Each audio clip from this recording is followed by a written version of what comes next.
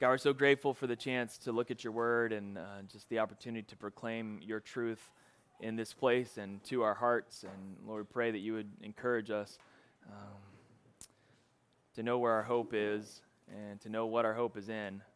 And God, we pray that you would be speaking through this message. God, that your spirit would be here among us, challenging and encouraging us each. In Jesus' name we pray. Amen.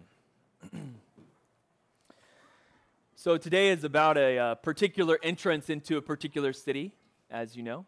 Also today is the day of the Masters tournament in Augusta National for all you golf fans. And I thought about that because, you know, there's a certain expectation about people sort of entering, right? And we're going to talk about some of that with Jesus today. But today, this afternoon, in Georgia, there will be a particular entrance into the 18th green of a golf course that's going to be surrounded by throngs of people, either cheering because the winner is basically already determined, or cheering because it's about to be determined on this tiny little green. And just the excitement that is around that, and so many other sporting events that we see around, just picture the largest stadium that you can, and the group that we're looking at today is many times more. You know, often we think about, just see the text and we see Jesus sort of, okay, he's walking into Jerusalem and it's this, you know, gathering of some disciples and all. But no, this is like throngs of people that are in town for the Passover, celebrating the Passover. Hundreds of thousands of people. So much bigger than the Masters that's going to be played today in Augusta National, and much more exciting, definitely, and also a little bit, just a tiny bit more impactful in eternity. Although I will probably stop, hopefully stop. If my antenna cooperates, I will stop and watch the Masters this afternoon.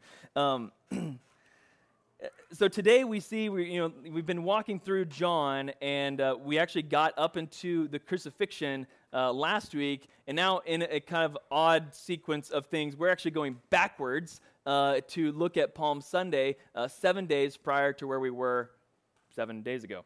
And we're going to look at the triumphal entry, and as we studied the passage on Thursday, I was struck by the contrast of, the past few weeks we've been walking through very slowly this final week of Jesus and all that he went through in this week, and how a great following of people dwindled to just a few people, huddled around his cross at the end.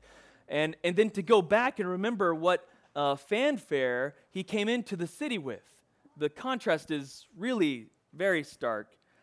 And so we see in this passage in John 12, a few things happening. John 12:12. The next day, the large crowd that had come to the feast heard that Jesus was coming to Jerusalem. So they took branches of palm trees and went out to meet him, crying, "Hosanna, blessed is he who comes in the name of the Lord, even the King of Israel." And Jesus found a donkey and sat on it. Just as it is written, "Fear not, daughter of Zion, behold, your king is coming, sitting on a donkey's colt." His disciples did not understand these things at first, but when Jesus was glorified, then they remembered these things had been written about him and had been done to him. The crowd that had been with him when he called Lazarus out of the tomb and raised him from the dead continued to bear witness. And the reason why the crowd went to meet him was that they heard he had done this sign. So the Pharisees said to one another, "You see that you are gaining nothing. Look, the world is going after him, has gone after him." I'm going to read briefly a portion of the section on the same story in Luke 19 as well. Luke 19, verse 28 and following. When he had said these things, he went on ahead, going up to Jerusalem. When he drew near to Bethphage and Bethany at the mount that is called Olivet, he sent two of his disciples, saying, "Go into the village in front of you, where on entering you will find a colt tied on which no one has ever sat. Untie it and bring it here. If anyone asks you why you're untying it, you shall say this: the Lord has need of it." So those who were sent away and found it just as he had told them. And as they were untying the colt, its owners said to them, "Why are you untying the colt?" And they said, "The Lord has need of it." And they brought it to Jesus, and throwing their cloaks on the colt, they set Jesus on it. And as he rode along, they spread their cloaks on the road. As he was drawing near, already on the way down the Mount of Olives, the whole multitude of his disciples began to rejoice and praise God with a loud voice for all the mighty works that they had seen, saying, "Blessed is the King who comes in the name of the Lord. Peace in heaven and glory in the highest." And some of the Pharisees in the crowd said to him, "Teacher, rebuke your disciples." And he answered, "I tell you, if these were silent, the very stones would cry out."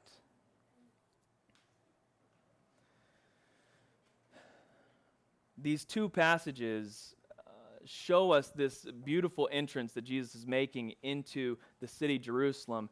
And, many times we can sort of read past a lot that is going on here. But chiefly what is going on here is that Jesus is accepting the title of king. He is fully accepting the title of king. In every detail of what is occurring here, he is demonstrating himself as king. It's thing after thing after thing here. And we actually should not be surprised that he is taking on the title of king. You see, from the very beginning, God has been intended to be our king. When he formed Adam and Eve and put them in the garden and gave them a purpose, he was their ruler, and we were his subjects, serving on his behalf. He was always our king, and always is our king. When the nation of Israel came along, they decided that they wanted a king. In a lot of ways, this hurt the Lord's heart, even though he knew it would come, that they would reject him as king and instead seek a king that is of this world. Seeing that this would be true, God actually gave some definitions for what a king of this world ought to look like. In Deuteronomy 17, he gives a number of things that a king ought to be for the people. He says the king is to be chosen by God. He says the king is to be from among your brothers. He says the king is not to have many great horses. He's not to have a big army with which to go out. The king is to not have an alliance with Egypt, and as we understand it, with the world. He isn't to accumulate large sums of money. He's supposed to write out his very own copy of the law for himself to read on a daily basis. He's supposed to worship God and follow him in obedience and humility. God's desire for the people is a king that is perfect, and this is a king that is perfect. So Israel asks for a king, and we see that for a very short period, actually, of their history, 500 years only, they have a king in place. A very long history of a people, but really only 500 years do they have an actual king on the throne in terms of a human form. And so when Jesus comes on the scene, they're actually expecting that this king that they are expecting, the Messiah, will be a king like that. Will be a physical ruler who will save them from what they are going through, namely the oppression of the Romans. They believe, and it is true, that he will take up the throne of David, and that will begin a everlasting and physical kingdom here. And so you can tell why there's such expectation as Jesus comes into this city, because it's been hundreds of years since they've had a king, and now this man has gone through Israel and performed many miracles, changing water to wine, healing the lame, raising Lazarus from the dead, which is chiefly pointed to in John's account. They had come out because they heard he had raised a man from the dead. If this is not the Messiah, then who are we waiting for, right? So all these come out with proper expectation that God is going to raise up a king. And in fact, proper expectation that this is that king. So when we look at our passage today, we see Jesus entirely accepting the role on every front. We see in both passages groups of people praising God, saying in particular, Hosanna, our God who saves, is bringing the King of Israel in. Those who have opposed Jesus, the Pharisees, come to him and say, hey, you need to rebuke your followers because you're saying you're the king. And Jesus says, yeah, that's exactly right. He in one of the most beautiful passages, or one of the most powerful passages really of Scripture, he says, I tell you, if these thousands of people were silent, the rocks would cry out for me as I come down this hill into Jerusalem. He's accepting the title of king. As they wave the palm branches, they're waving a national symbol and saying, you are our king, you are the king of Israel. He's accepting this. Even the way he rides in is an acceptance of his kingship. He gets on a donkey that has not been ridden, which is, if it's not been ridden, basically it's seen to be set apart. It's seen to be holy in a manner. And the way in which he goes in, we talked about this some on Thursday, and I've talked about it before, but the fact that he rides the donkey in is him literally declaring that he is the king of the city to which he is riding into. The way that Jerusalem sits is it's up on a hill, and as you come up to Jerusalem, you reach a crest, and it talks about the city here, Bethpage, and the Mount of Olives. You come to that mount, and as you get to that mount, it actually goes back down and into the city. Well, when you reach the crest of that hill, you're supposed to get off of your whatever you're riding and walk whatever you're riding into the city, whether it be a horse or a donkey or what have you. It's a sign of respect toward the capital city. It's a sign of honor toward this is God's city. And so for Jesus to get to the city that is there at Mount Olive and say, go get me a donkey that hasn't been ridden, he's not just some random idea. He's saying, bring me the donkey. Zechariah is the one that is declared, fear not, daughter of Zion, behold, your king is coming on a donkey's colt. And so bring this donkey and place me on it. And so now he rides into the city. And another interesting thing about the donkey, which again we've talked about some, is that had he come on a horse, he's coming to attack the city. He has no need to attack the city. He's coming on a donkey. He's coming on the limousine of the time. He's going down into the city that he has conquered. If you've ever seen a presidential delegation drive through your city, right? It comes with a particular conveyance. He's not worried. He doesn't have missiles all over his car, right?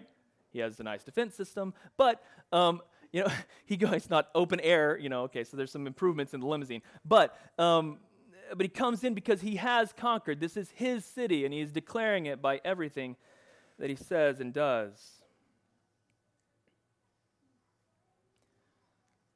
Jesus is the King, and he's accepting that title completely and rightfully.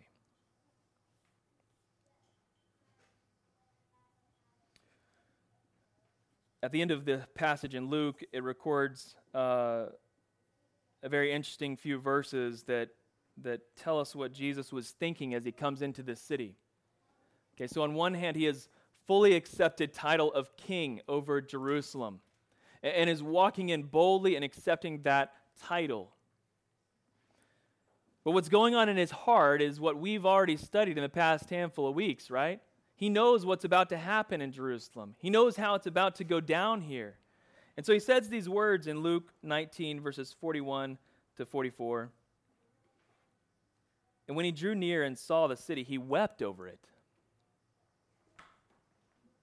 saying, would that you, even you, had known on this day the things that make for peace. But now they are hidden from your eyes. For the days will come upon you when your enemies will set up a barricade around you and surround you and hem you in on every side and tear you down to the ground, and you and your children with you. And they will not leave one stone upon another, because you did not know the time of your visitation.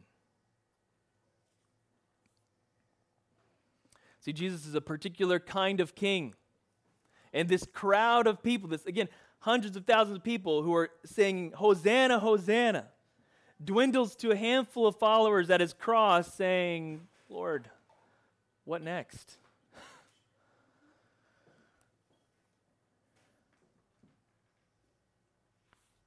Why did that happen?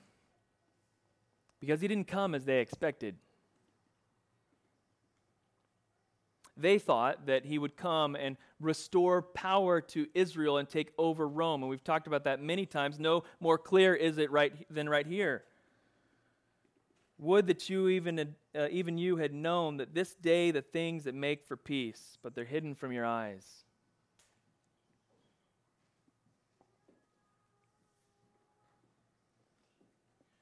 See, Jesus came to establish his spiritual kingdom, to restore us to God the Father. That's what he came for. He didn't come in his first coming, right? He didn't come in his first coming to take over in the physical. He came to free us from our bondage and restore us to God the Father. He came to be the king of our lives. And so the question as we consider Jesus coming into Jerusalem and in this day of Palm Sunday is, what kind of king are we expecting? What kind of king do we expect? Because there's two responses that we can look at here. We can look at the response of the entire crowd, the multitude of the crowd that said, this king that's coming is going to reestablish our preeminence in the world and free us from Rome. And there's the other response that says, whatever happens this week, I will follow you and I will be there, waiting to see what you will have me do. Picture John and Mary and the others sitting at his cross, saying, Lord, I know you're on the cross. What's next?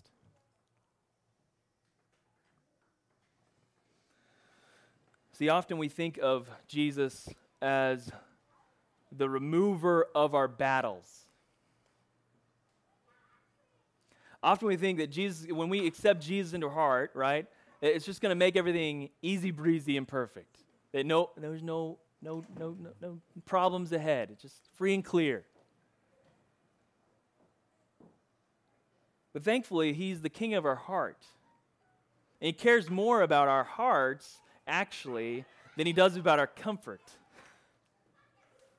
He cares about us knowing exactly how deep the love of the Father is and how much he cares for us and how much he poured out for us.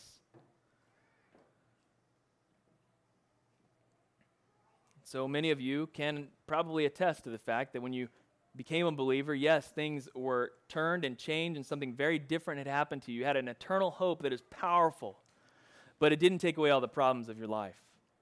It didn't give you perfect health. It didn't take away frustrations in relationship. At sometimes, yes, God steps in and miraculously heals and brings a powerful moment, but I don't know a person that won't die unless Jesus comes back before you. Anyway, yeah, whole deal. Some of you might not. Okay. See, this is a king. He hasn't removed the battles, but he has given you the victory. He hasn't removed your battles, but he has given you the victory. See, his lordship over our lives, his kingship over our lives, isn't to take us out of the struggle that we're going through. It's to continue to show us how he is going to overcome again and again and again and again. And is it going to look the way you thought it was going to look? Probably not. It's going to look a lot better, actually. You're going to grow a lot more, actually. You're going to see the depth of his love a lot more than you would have if it would have been easy, breezy, and beautiful, right? Jesus came to establish a spiritual kingdom that frees us from hoping in that which is temporal and frees us from enslavement to sin. See, those that were crying out, Hosanna, and wanting this king to come and save from Rome were seeking a temporal comfort. They were seeking removal from oppressions. And so often, too often, we look for the same thing in other people. Say, I need you to come and help me be right. It's the same reason that Israel cried out for a king in their day. They looked around at the nations around them, saw how powerful they were, and said, we want a king like that that can take care of all of our problems. And actually, so we can put the blame on him if it goes wrong. Jesus is our king, and he has showed us what kind of king he is. He's a king that would come down to this earth and give his entire life for those that he loves. And so he calls us to the same thing. That in every battle that we face, every trial that we're in, to see that he has the victory for us.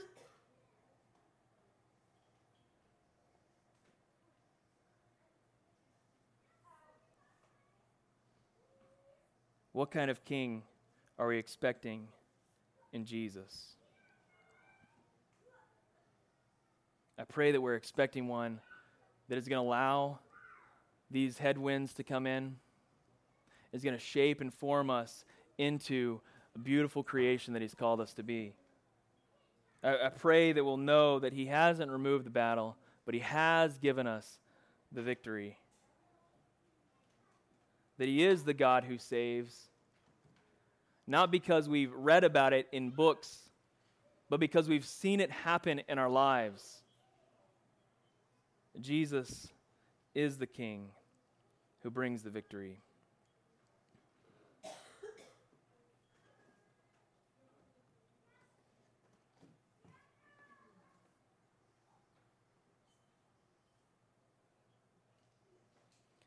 So many of these had a misplaced hope. They're hoping in something that wasn't there.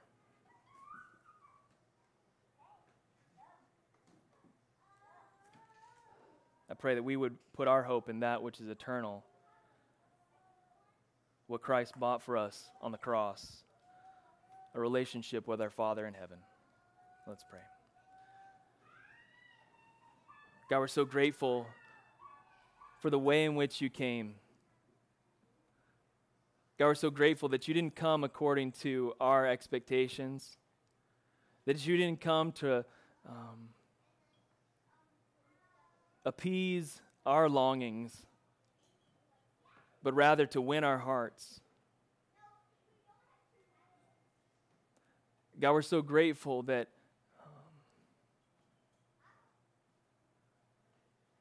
your sacrifice on the cross has restored us to the Father in heaven.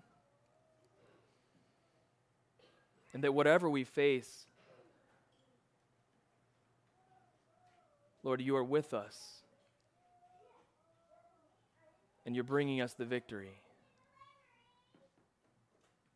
God, help us not to hope in kings that can bring us comfort in this life.